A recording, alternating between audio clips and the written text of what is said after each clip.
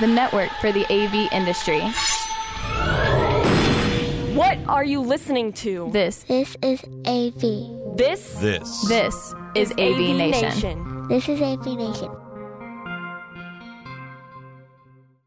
AV Week is produced and distributed through a partnership with AV Nation and Rave Publications. For more information, go to ravepubs.com/AV Nation.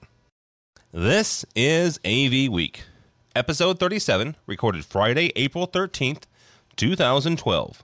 5.8 trillion won. Ready. AV Week. Performing scan. Week. Online.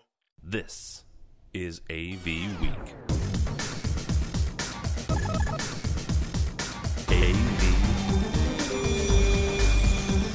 AV Week. It's time for AV Week, your weekly wrap-up of audio-visual news and information. I'm your host, Tim Albright. Thank you so much for joining us. With us this week is George Tucker. He is, of course, the engineering coordinator of World Stage. How are you, sir? I am doing great. Glad to hear you guys. Also with us again is Steve Greenblatt. Steve is the president and founder of Control Concepts. How are you, brother? Great. How are you? Doing Thanks well. for having me. Doing well. This week we're going to talk about the FCC with limits, and that makes me go, yay, because the FCC is the devil. And my name is George Tucker.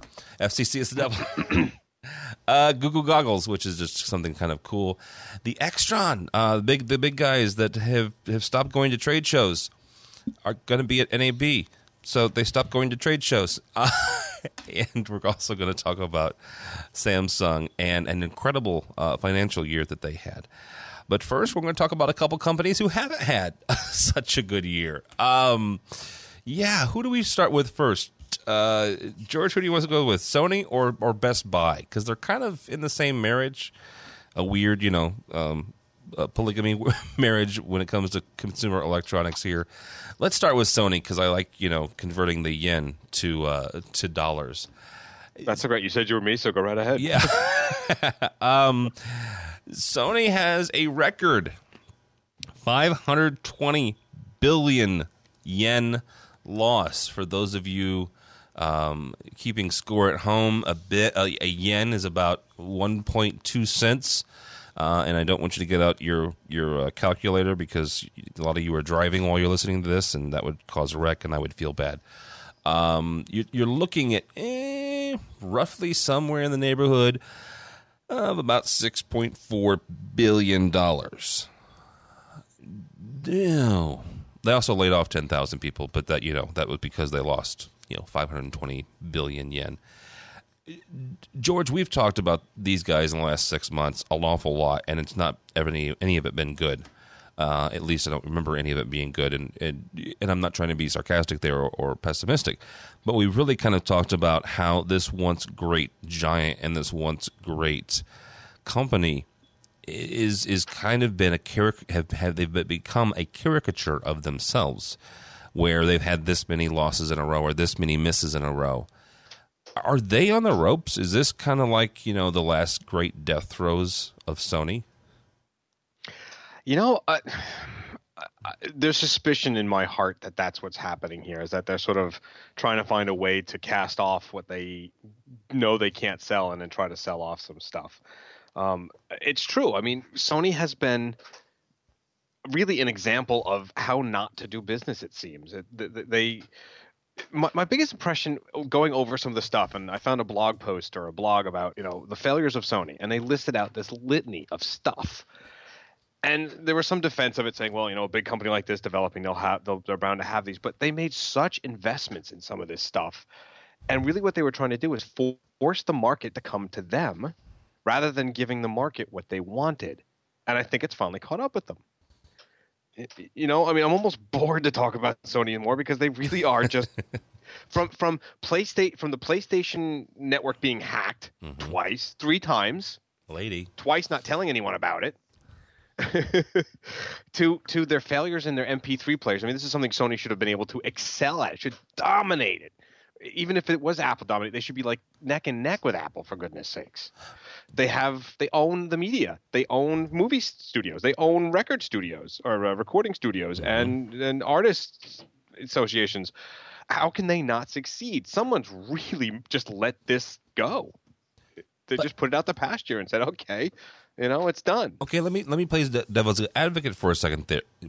They've given us what they wanted in the past, and we gobbled it up. I mean, they're the ones who said, let's create this portable music called a Walkman.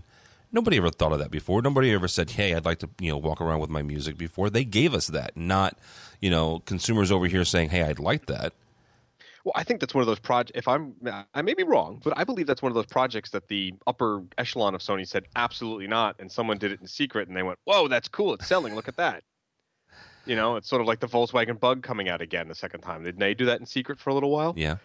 And this may be an example of a corporation really starting to say, "Well, that's okay. You got away with it before, and it was a success. Thank you very much. But now we're really locking you down," and they may have just killed the golden goose in a way. It really does amaze me where they've just the breadth and depth of idiocy to really be blunt has left me saying, I don't really look at them anymore for anything. Steve, is this should we mourn this? I mean, should we, besides, let's take, I don't want to take all the fact that 10,000 people lost their jobs. That's never a good thing.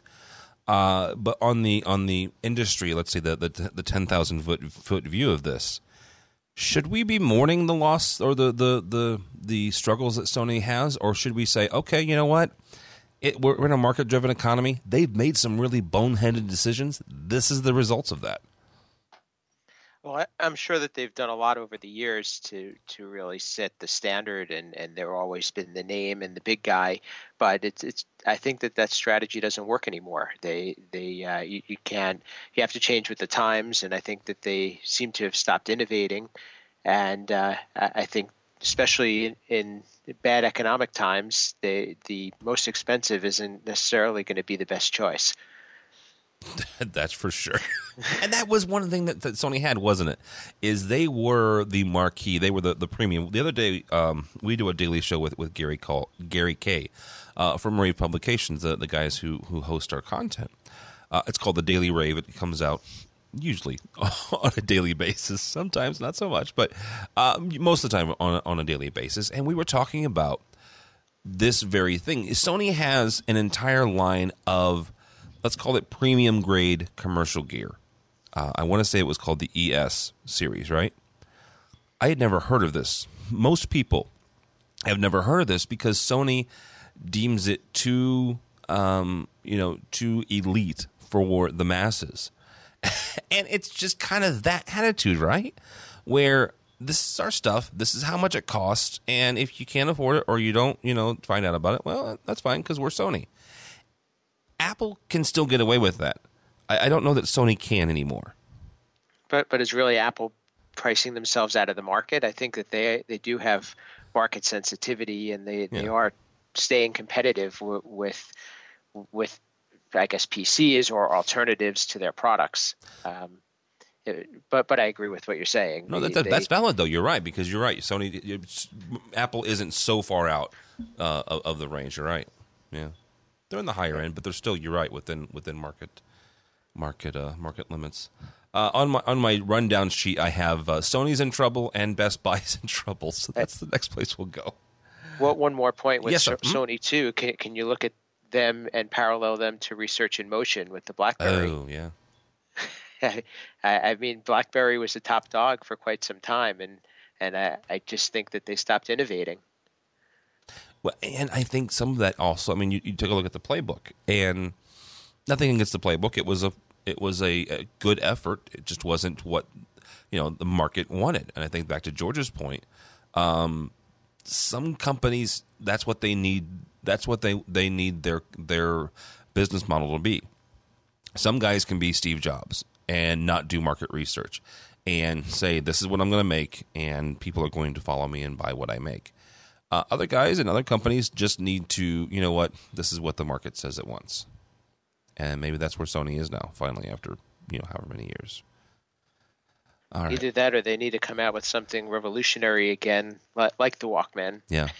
And create the demand, and then they can price it as they please, as long as they have the demand. Okay, but to that, there are some guys that work there, and this is a couple buddies of Gary Case, who said about once a year, actually he said in April every year, they have a reorganization, and you're never in the same job for more than a year. That's a corporate culture thing, where you're never in the same position for more than a year.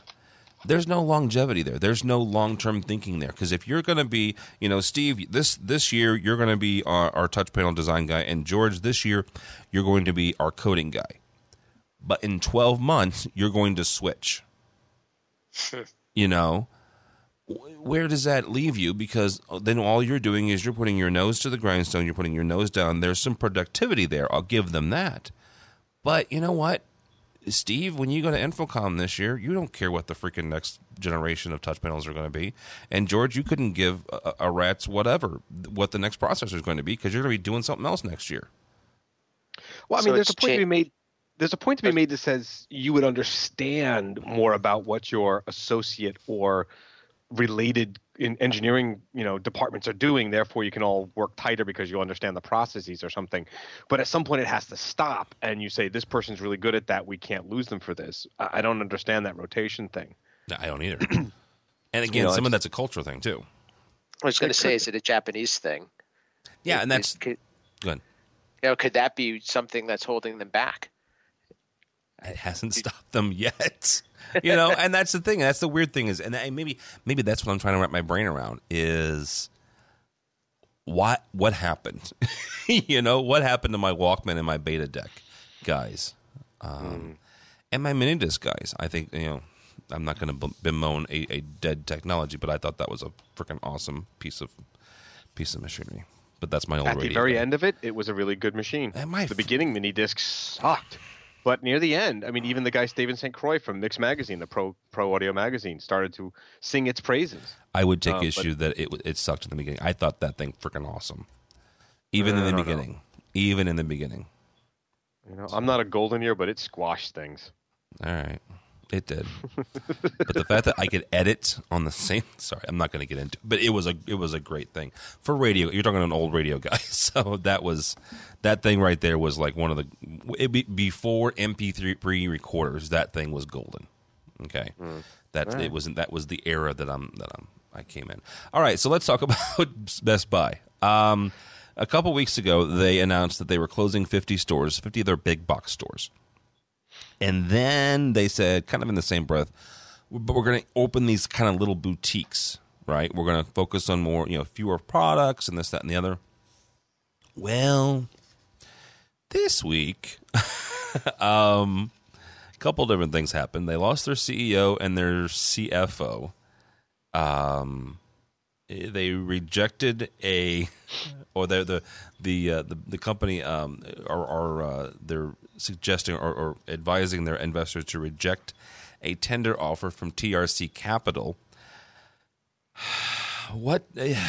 I mean, Steve, is this kind of what is Best Buy reaping some of its own seeds? Because they came in, and one of the stories says, I should say this, one of the stories said, Best Buy has said that internet sales have kind of decimated Best Buy. I mean, people will go in and shop at Best Buy and then go online and buy it at Amazon. So they're kind of doing to Amazon, and the internet is kind of doing to Best Buy what Best Buy did to integrators who, people like our buddy, Matt Scott up in London, Ontario, would go, pitch a system, and they'd see this 50-inch plasma for, let's say, $3,000 because it was a commercial version and this, that, and the other, and then go to Best Buy and buy it for $1,000. So are they reaping some of that, or is this just kind of, business, the cyclicalness of business and the last results or the last effects of the down economy? I think that we're seeing a lot of companies and industries moving from products to services. So I could see where that makes a lot of sense. And I personally still think that there's a need to have stores and there's a need to be able to walk in and see something and have it hands-on. Just something I actually heard on the radio earlier this week is that the way stores are counteracting some of this internet pressure is that they're going to be offering coupons for people who are actually in the store at that time. Oh, wow. And I thought that was an interesting idea. Maybe it's you have to check in or something of that nature, but at least they're understanding and they're trying to offset this pressure. Best Buy actually has a website and an online presence, but it's just not that good, I don't think. And I don't know if people are truly price shopping or they're just not finding what they want on their online store. But another way to look at it too is the idea of having just good customer service, a good return policy, and I kind of think that Best Buy may be taking their eye off the ball a bit. Yeah. George, what's going on with Best Buy? I mean, in your estimation, besides the CEO going bye-bye? Well, the CEO, by the way, is going bye-bye because it just came out a few hours ago that he resigned because of some internal investigation about inappropriate activities. Read into that what you will. What? Yeah. No. Yeah. A CEO that never happens. No, it doesn't. No, never happens. That being said, I'm going to pick up on what Steve was saying, though, is like my experience in Best Buys have never, and I mean never, been positive. Really? I have never found a staff person who knew what they were talking about. And I want to be clear here. You know, we in the professional integration side can mock all we want, the big box retail employees who get minimal training, if any. But this was just – I've had horrible customer service. I actually went into the Magnolia store within a store once, and I was seriously looking to buy some stuff. All right, this is, then I was like, all right, I want to upgrade. I want to go in and I want to get somebody to do my system, and I don't have enough to do a custom installation, but I might be able to do this. I went into three. I want you to count 3 independent Best Buys in the Westchester area, each with a Magnolia store in it. I was only asked for if I needed help once. The other 2, no one even showed up. There was nobody there. The third time, the guy asked me only after I was there for about 45 minutes, looking at the stuff and fiddling with the knobs. Yeah, but so, you shouldn't have worn your World Stage shirt. Yeah, no, okay. we have those, by the way. You can buy them online. Really? But yeah, well, soon. Not yet. Get your pre-order in now. Could I get one just to for you? Of course. And yet a quad X. They're in black. We don't have purple, by the way. Oh, black's perfect. Anyway, or lavender. What color was it? Oh, be quiet. Keep going. But here's my problem with Best Buy, and it's with what a lot of the other stores have a problem with. Like, I won't go into a PC Richards, which is a local here on the East Coast. Thank you for clarifying that, because I had never heard of that before. Yeah, it's sort of like a Fry's are on the West Coast mostly, and PC Richards is this sort of local New York thing. Okay. And they used to be really good, but nowadays, whenever I walk into one, which is now probably ages since I've gone, is that you were assaulted by salespeople. Can I help? Can I help? Can I help? Can I help? I said no once. I'll ask you when I want help. Okay, so wait a minute, though.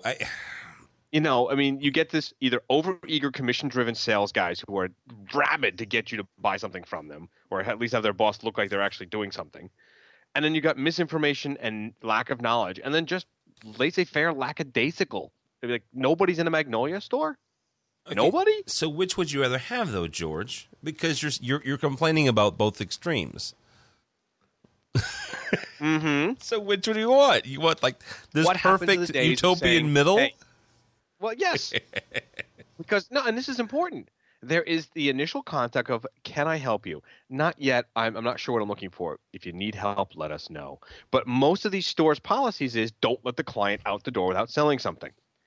They, cash must leave their wallet.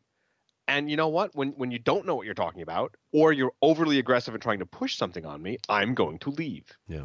Or I'm not going to buy. Or if I did buy, I'm going to regret it the minute I walk out the door. And I think this is a lot of what's been happening. I mean, I loved Best Buy for the reason that I could go and I could go online. They have it in the store. Good, I go pick it up. Done. I'm in, I'm out. I don't even have to talk to anybody except for the guy at the counter that takes my money. That's it. And but it just became a pain.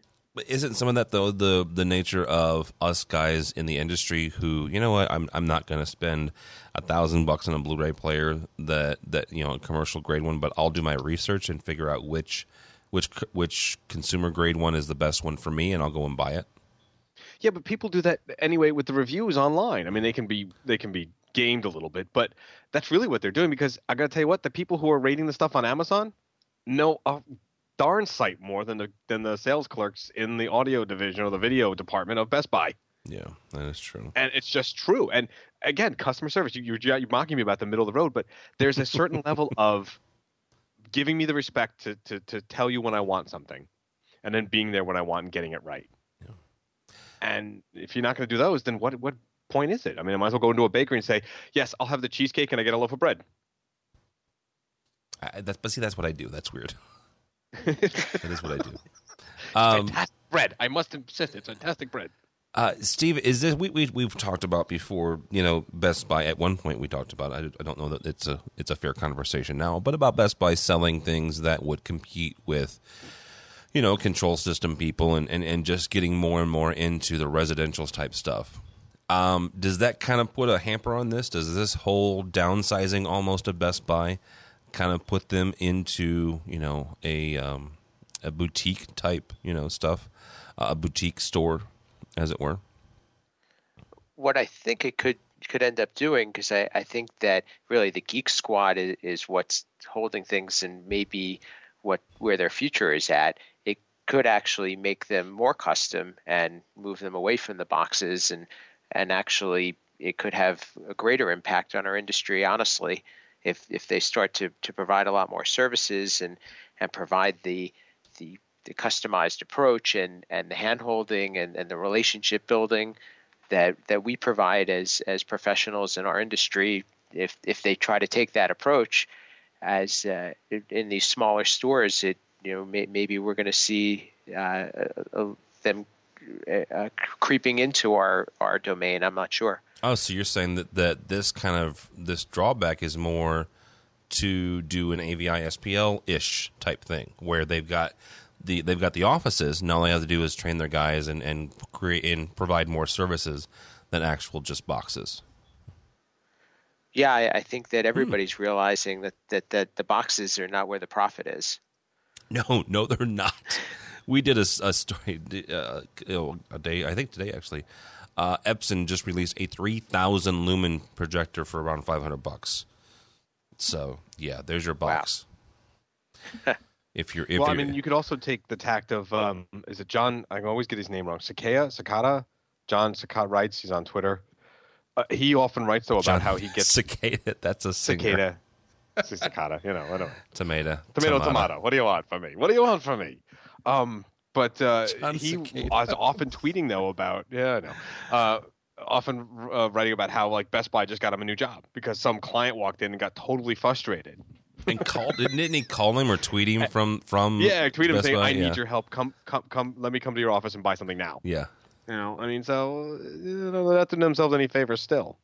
It could be they provide the marketing, they get people interested, and then we make the sales.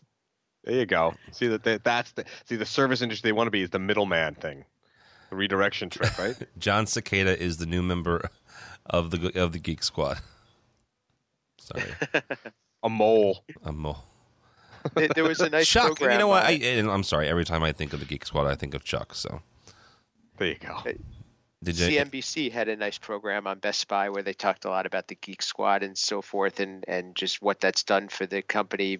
It's probably a little outdated now, given the recent turn of events, but that's really what they were talking about is just moving into that realm and how that's kept them in the game.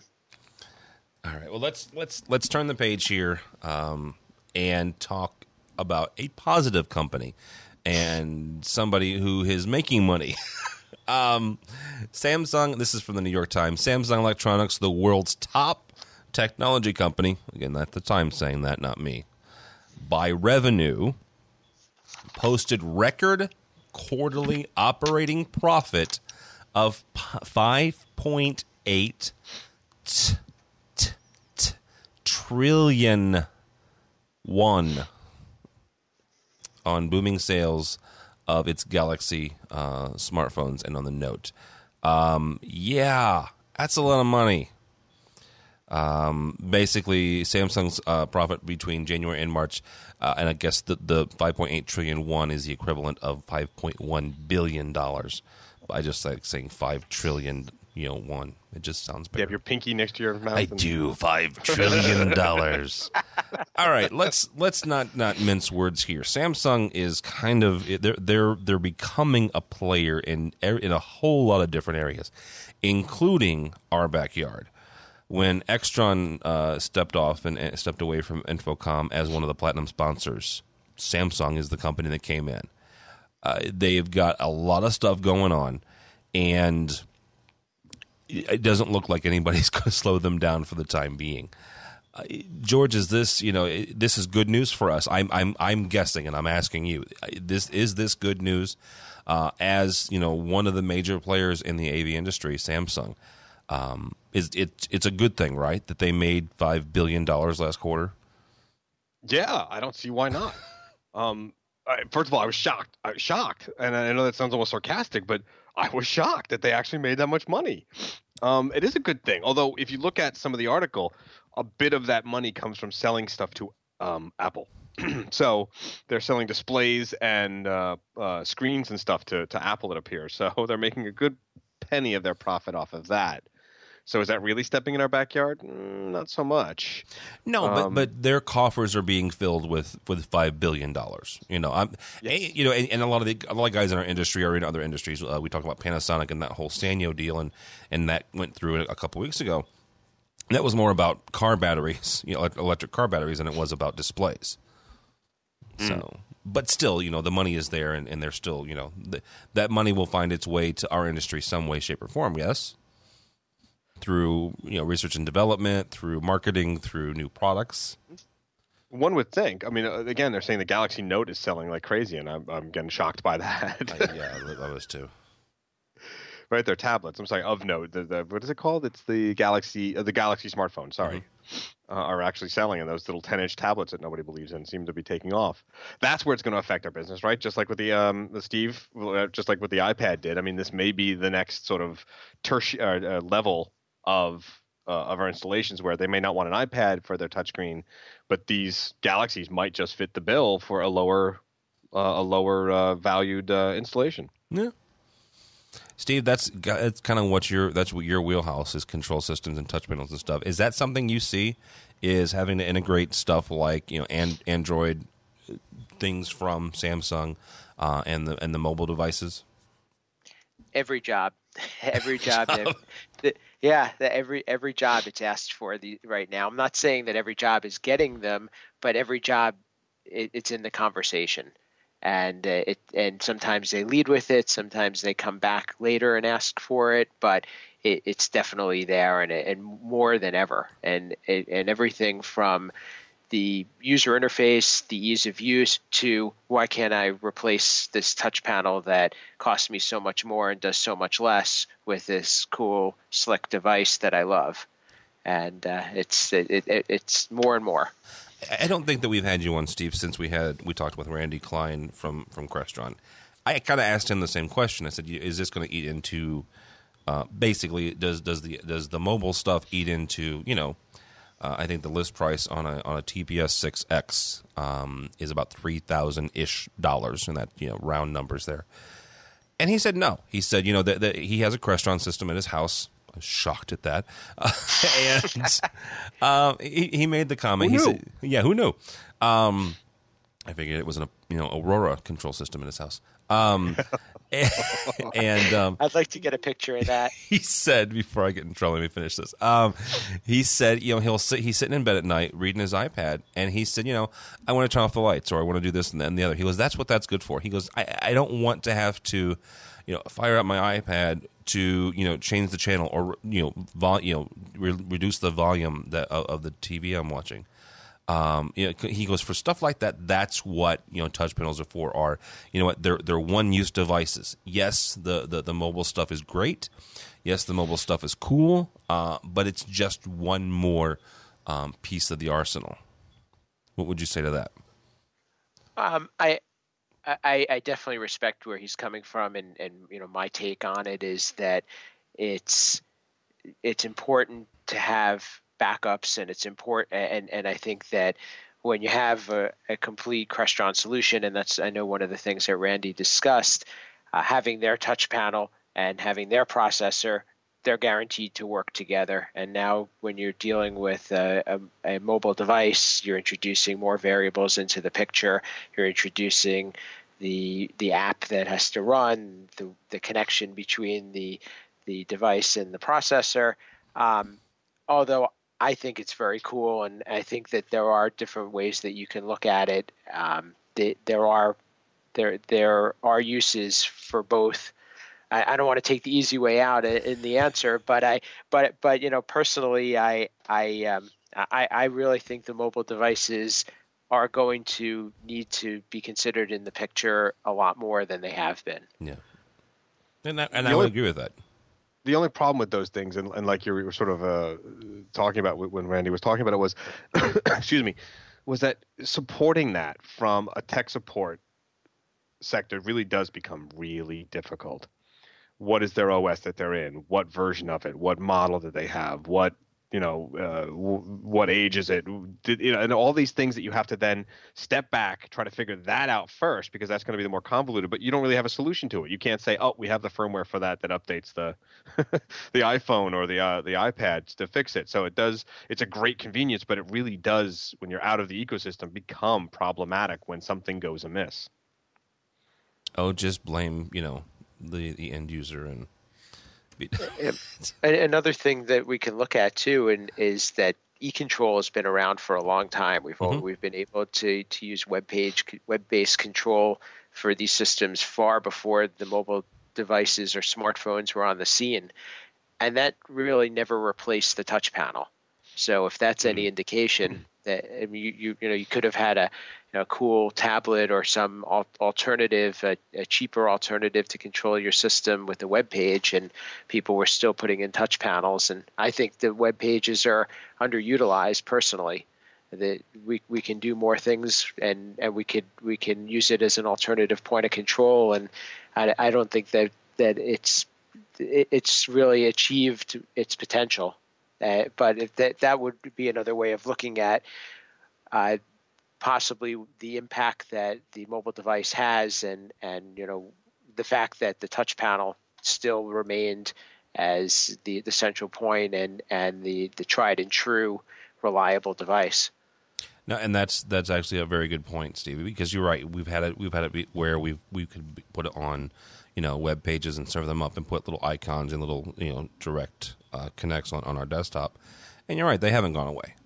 Because whether it's in the classroom or the boardroom, people just want they want a centralized control, where they can walk in and what happens if I forget my iPad, so, or my iPhone or whatever. So, or if the app gets updated or upgraded on you and you lose connectivity, which unfortunately happened recently. Yeah. So, all right, let's talk about trade shows, shall we? This next week in Las Vegas, Nevada, the National Association of Broadcasters show will unveil and descend upon the wonderful people of Las Vegas. Actually, the exhibit's the 16th through the 19th of this next week. And I know a lot of guys who go to NAB. I've never been. I wish 1 year. I do intend on making it out there because I think it's a good show. It's a big show. About a month or so ago, Extron Electronics, a premium sponsor of the Infocom show, released a statement saying that, we're going to focus on our training, our local offices. We're going to kind of pull back from Infocom and from IES for the time being. We're not going to go to any trade shows. We're just going to focus on our local training, and I guess also technically the NAB show, which isn't really a trade show, mind you. It's more of a gathering. It's kind of a training. I'm being sarcastic here. It's a frickin' trade show, and I'll preface all this by saying I like Extron. I like their products. I have a lot of friends that work at Extron, but something doesn't smell right here. And this is where this little journalist in the back of my brain lives, going, okay, this does not add, 1 + 1 does not add up to 2. I'm going to give my 2 cents. You guys can comment if you would like, or you can recuse yourself if you'd like, without any jabs from me at least. Andrew Edwards is a nice gentleman. I've had lunch with him at the Anaheim office before when I went out there for training. Very nice guy, smart guy. He's done a lot of good things in this industry. But I don't know what's going on here, but something is. When you make a really not a show, but you make the point of writing a very nice letter and a very nice press release saying, we're going to focus on this and we're going to focus on this, and we're not, and because of this, we're not going to go to any trade shows, at least the biggest one in our industry. But he said, we're not going to do trade shows, and then turn around and go to a trade show. That just doesn't add up. And I have no inside information. I have nothing but my gut, but something doesn't add up. And that's my own little rant. But yes, Extron will be at the NAB show starting April 16th. So if you're going and you would like to see Extron at a trade show, don't go to Infocom, go to NAB. That's it. Yeah, to quote Shakespeare, something is rotten in the stead of Denmark. It's not in Denmark, it's in Vegas. Yeah, well, it lost wages. The press release was pretty clear in saying that they're not doing Infocom and IES, right? But they didn't say anything about the other shows. I know, but wasn't it?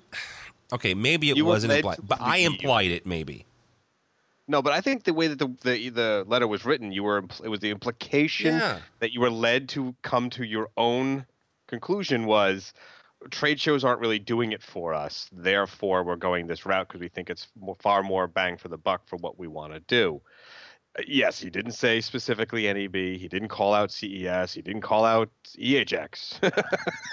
But I don't know, man. Something makes me feel like I don't want to say it's I took my ball home. I'm feeling like maybe somebody said that court's not yours. I don't know. Something strange. Yeah.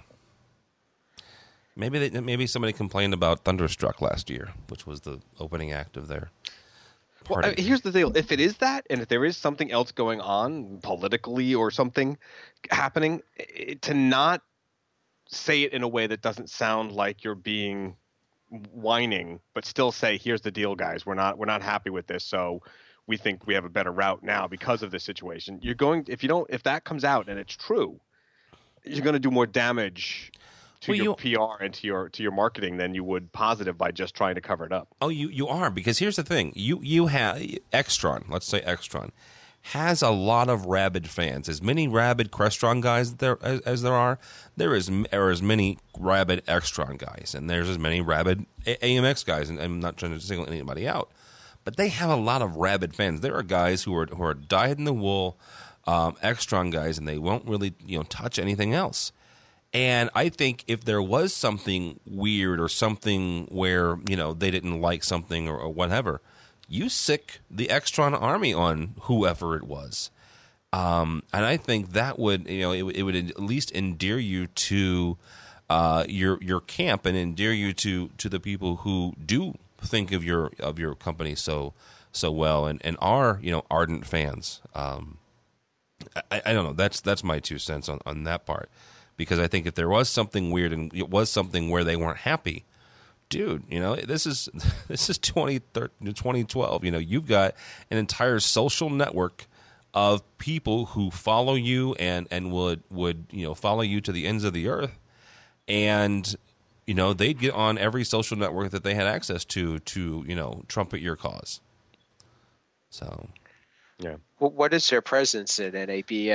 I'm not an attendee of that show, and at Infocom, obviously they were one of the big sponsors and had the big presence, the big party, and so forth. Well, that's a valid thing, Steve, because you're right. It's just a booth. I mean, it's not like they're a platinum sponsor, but that's something I said when this came out from Andrew Edwards that they were stepping away altogether. I said, don't step away altogether. If you don't want to do the party, fine, don't do the party. You know, I get it. It's a lot of money. You know, if you don't want to do the huge booth, don't do the huge booth. If you don't want to be a platinum sponsor, fine, don't do that. But at least come to the show. You know, at least show your wares. At least, you know, interact with the 30,000 or so people that are going to be there. That, you know what, a lot of them would planned their trips around coming to see you and meeting face to face with the people they talked to on the phone all year. And that's why even at the time I said, you know, there's something weird here. And now there's something weird even more. I mean, this just kind of adds credence to that. And again, I don't have any inside information. I don't know anything other than the fact that something, you know, like George says, something doesn't smell right here in Denmark or Denver or wherever it was. Sure, I definitely agree. I as I know, they are going to have people at the show for whatever reasons, but obviously, you know, without a booth, maybe they have something else in mind. Picketing? I don't know. Sorry. Extron occupies Infocom. That would be awesome. We had Tim Schnabel on this show a couple weeks ago, and you know what? I said this without even thinking after we had him on because we was trying to hook up with him, and I said something to the effect of, Tim Schnabel is one of the education guys from Extron. I said, okay, you know, I know you're going to be busy the week of Infocom, but do you have some time, you know, to get together? And it was like this dead silence with crickets in the background. And it took me a second to realize, oh yeah, you're not going. And it really wasn't on purpose at all, I swear. So, all right. From our buddies over at Rave Publications, ATMEL, and I'm going to assume that's Atmel. Is debuting a flexible touch display. If you want to buy stock on the company, by the way, it's NASDAQ symbol ATML. But they're not really well known. They are sending out beta samples of what they're calling XSense. It's a highly flexible film-based touch sensor. So, Steve, you have a flexible touch screen. Do you have any applications for this at all, or is this kind of something, not a gimmick, but kind of something neat that you can do, but there's not any real practical applications to it? Well, I think if we use our imagination, it could be very cool, but we haven't seen anything like it yet, and so therefore I can't really say I have ideas in mind, but I was thinking about how just the fact that it bends and being able to contour it, which is part of what's discussed in the article, and just the slickness of it and how it's going to have this sleek design. The first thing that came to mind was, again, we're going to see more pressure on the control manufacturers to come out with cooler devices, or maybe they're going to purchase these screens or this component from this company, and maybe this is what we're going to see in the future. That would be really cool. Yeah, somebody like AMX or Extron or Crestron doing something like this. George, is there a good real world use for this? I've seen a couple times where, you know, professors have pushed their fist through different touch panels. So that would be one use case. You know, you have a very angry physics professor, let's say, and he's put his fist through more than one touch panel. You could put that in there. That would be very fun. That would almost be like a comic book. Yeah. You know, actually, I'm going to call it here at the end of our year-end show. I called OLED. It's going to be the year of the OLED, and if they come out with this, all right, I'm not quite there, but I'm going to call it a near miss. This could change things a lot. Yeah. If it can be, and it's durable, and it's not like glass-jawed, fragile. Hey, put it around a column. You don't need to put it on the wall. You can put it around the column, and two people can use it at once. If it's got multi-touch, you can do all kinds of cool stuff. Now, their sort of promotional video reminds me of how inappropriate you can market something, just like Twitter did when they came out. They had no idea what they wanted to do with it, so they put out this video that didn't quite make sense. And if you watch the video, people, when you're listening, it's I don't know what they were doing there. But I like this a lot because you don't have to carry everything. And you know what? You could be like Woody Woodpecker when he gets in trouble and he takes the house and closes the shutters, and everything goes down to one little box and throws in the ocean. I like it a lot. I'm gonna call it, and I think that this has lots of potential for that kind of stuff. Well, let's move from that on to the next story about multi-touch. Steve sent us this story, how multi-touch can save your life. Dun, dun, dun. It's a floor that will detect if you have a heart attack. Not that any of us are of the age that we need to worry about that at all. At least according to my doctor, I just need to lose weight and eat more wheat germ. So, but it's basically what it is. It's from IBM, which I'm not shocked at that in any way, shape, or form. And it's a multi-touch display. And this thing, Georgia, we've talked about this before, where putting an RF device in your pocket and having the home automation system detect how fast you're walking will determine, and using that information to turn on various types of lights. If you're walking really fast, well, it's only going to light up the floor lights. If you stopped for a second, it will illuminate the entire room. This would do something similar to that, yes? In addition to the heart attack. Yeah, one would think so. I think, but I'm kind of creeped out about the biometrics stuff. Like you can tell if you're having a heart attack or something. I don't know about it. It seems intrusive, I mean, what else will it know I'm doing eventually? Does it really need to know that I was, cleaning my ear out or something? I mean, I'm afraid of it more than I am intrigued by it. I really, I have my doubts about it. Steve, you're the one that kind of picked up on this. Is this a cool thing? Is this something we can start integrating into a Crestron system or an Extron system? I'm not sure how it's going to impact AV, but I think it's very cool.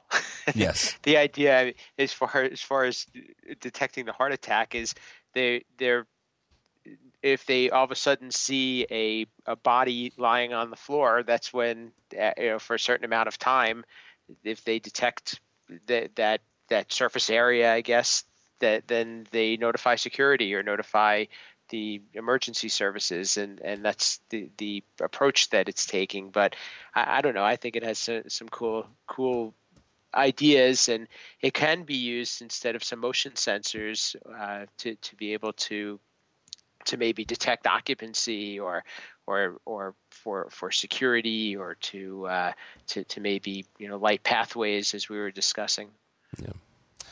Yeah, those parts I like, but it does freak me out. I don't know.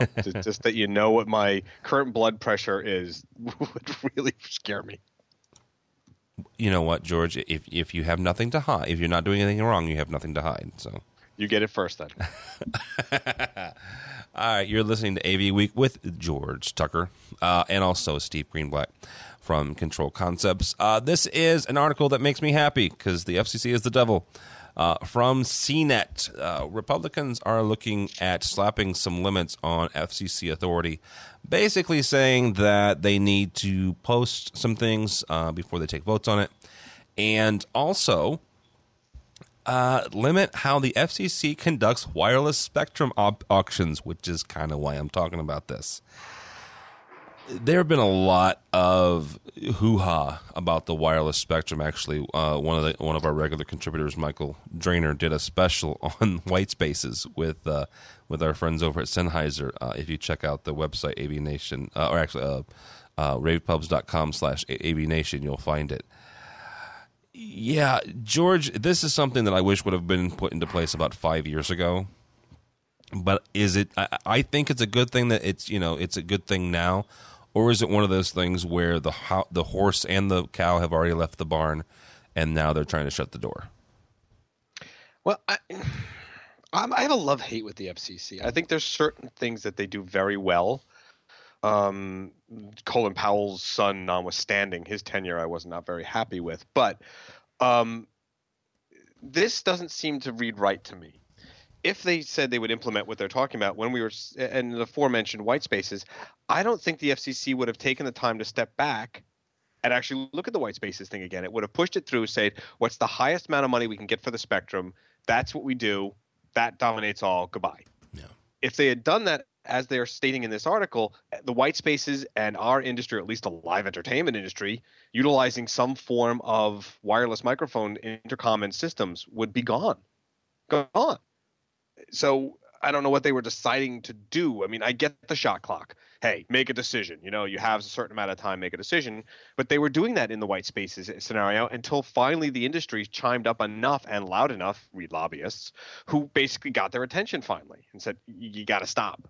Yeah. So I'm on the fence here about the stuff. Look, when the FCC goes after the broadcast networks because some Yahoo on an award show let something slip that they didn't have a 7-second delay on, come on, guys. It's at 9 o'clock at night. Stop it. It wasn't like they did it on Nickelodeon. But this, I'm not. Yeah. Steve, is this a good thing, or is it kind of that's fine. They can pass another law. Yeah, I really, unfortunately, don't have a strong opinion about it. To me, I feel like regulations are always limiting. But that actually, as simplistic as that sounds, is profound. And you're right; they're very limiting. Darn government! All right, this is something. Libertarians, huh? Libertarians. You know what? I'm not going to get into a libertarian fight with you Ranger fan. Hey, look, at least we won. Okay. There it is. I wasn't going to pull it out, but you drew first blood there, man. my poor Blues could not pull off a win. So, it's something that Gary actually introduced me to this week on the Daily Rave that I went almost ballistic over. This is so freaking cool. Chief introduces the industry first program for custom preloaded AV racks. Now, this is not only for guys like me who work in education, but every small mom and pop AV house. If you're a heavy end user, this thing is freaking huge. They've had the Brack Builder program where basically it's a piece of software where you can go on Chief's website and lay out your rack, and they'll help you determine from heat load and how things should be stacked. Well, they've kind of upped the ante here, and now they have something called Chief Rack Systems Brack Builder Delivered. So basically, you send your gear to Chief, and they rack your gear for free. George, am I just a crazy end user, or is this as much of a game changer as I think it is? I haven't been able to look at it too much. This is one of the articles I didn't get a chance to read totally, but it depends on the partnerships. Okay. If I can get what I want, and from what I see of it, it looks like a lot of it is stuff they're already affiliated with, so they can say, well, I don't have XYZ, but this does the same thing. And that's not a discredit to the product that they would want to put in. But there is a certain amount of brand identity that might be prohibitive here. I mean, a lot of what we do in marketing or even in this industry is tied to that brand. This is a Crestron system. This is an Extron system. This is a so-and-so. And we sort of have a loyal following for that. This could be their attempt to do that, but it all depends on what I can do. Now, did I understand? Did I hear you? There's a 48-hour turnaround. Did I hear that right? Did I say that? Wasn't that on the original Daily podcast? What's the turnaround time on this? Is it a couple of days, a week? I don't remember. I don't remember. That's something else. And it's not in the article either. So I don't know when we actually talked about that. You're confusing another press release that came out this week. Oh, maybe it's possible. There's so many. Crestron released a 48-hour turnaround time on their RMAs. It could be that, but still. So again, it depends. How long is that going to happen? In my world nowadays, we probably wouldn't go for it. That is the live state, that staging stuff, because we have our preset racks. We're doing our stuff. They're not going to have partnerships with the Pandoras and Datatons and the Kuluxes of the world. But Steve, I'll put it to you. I'll throw the ball over to your court. Would this be a benefit to you? Would you even consider it?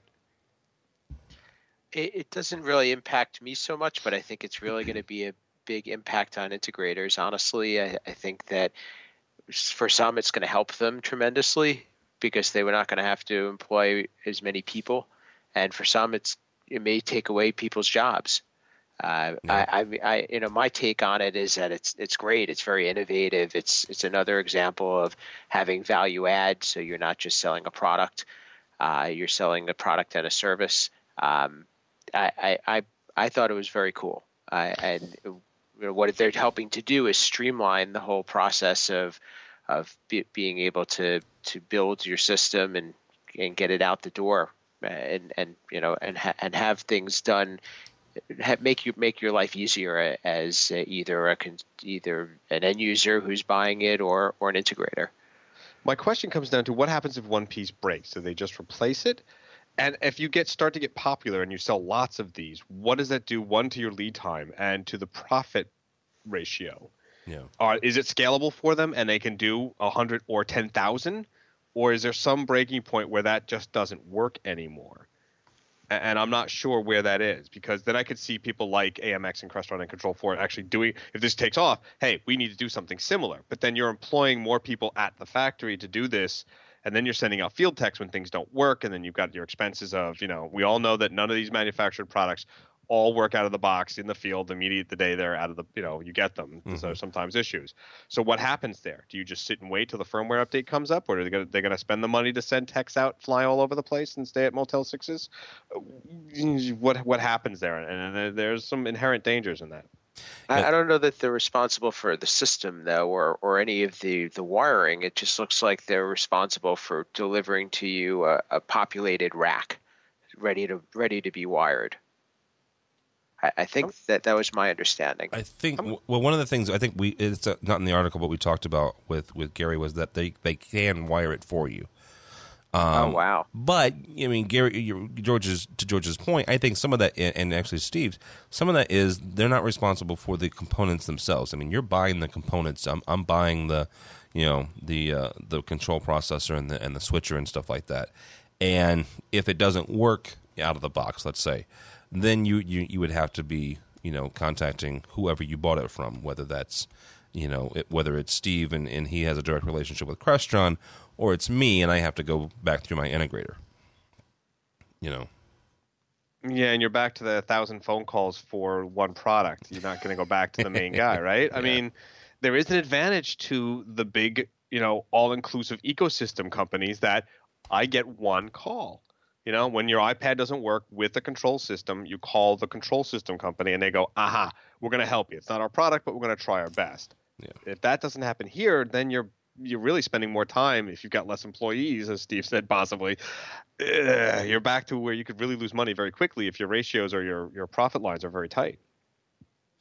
Yeah, that's something I didn't think about. Absolutely something I didn't think about, because I saw this and I'm going, holy cow, do you know how many hours you just saved me? But I didn't think about the whole troubleshooting end of that. And if something doesn't work, you're right, then you're stuck using up some of those hours you just freed me up on. So, right. Well, it's like the joke about the waiter with the soup, right? You know that one? Waiter, taste the soup. What's wrong with it, sir? No, waiter, taste the soup. No, what's wrong with it, sir? Just tell me what's wrong. Just taste the soup. Okay, where's the spoon? Aha! Oh, jeez. But that's the scenario you get into, right? You need to get better material. I'm here all week. I'm going to buy you a joke book for your birthday. That would be George Tucker. He is from World Stage. Did you guys get a new Facebook page? Yes. Well, Facebook pushed the timeline on us, and we've been mucking with it. Okay. Yes, at World Stage Inc. There you go. Facebook.com/World Stage Inc. And your webpage is what still? WorldStage.com. There you go. He is from WorldStage.com. Also, his personal ramblings and wanderings through the world is tucker2s.typepad.com. Did I get that right? Yes, indeed. Wow. Nice. You get a gold star on the forehead. You know what? It only takes me 9 months. So, if you'd like to follow him on Twitter, it is at Tucker2s. Do you have anything to pimp or promote there, sir? No, that not at the moment, actually. Surprisingly so. All right. One of George's shows, George does about 15 different shows for the whole AV Nation guys. One of them we'll post this Wednesday, the 18th of April. The April edition of DIY will post. Thank you for reminding me. I completely forgot that was coming up. Yes, and we have 2 next week that we have to record. Oh boy. Yeah, but those don't post till the following, so don't mention that. Shh. Steve, which ones are we doing next week? Social, that's right. And live. We're doing live. Oh, geez, I got to check my calendars. Steve Greenblatt is not on Live, but if you'd like to be, you can, because apparently I've forgotten. He is the president and founder of Control Concepts, controlconcepts.net. Anything you would like to promote there, sir? Just looking forward to seeing some of the audience at InfoComm. I'll be there, even though Extron won't be, and have a couple of seminars that I'll be doing, and you can find them just by searching my name on the InfoComm show site. And which 2 of those? And are those? Is that on Super Tuesday, or you have 2 classes, right? Yeah, one's on the Thursday that week, and one's on Friday. One has to do with profitability through control system programming, and the other one has to do with energy management with control system programming, shockingly enough. Very cool. All right, so check that out. If you're going to InfoComm, go check out one of or both of Steve's classes. If you haven't signed up for InfoComm, please do so quickly. It's coming up, actually, 2 months from this next week.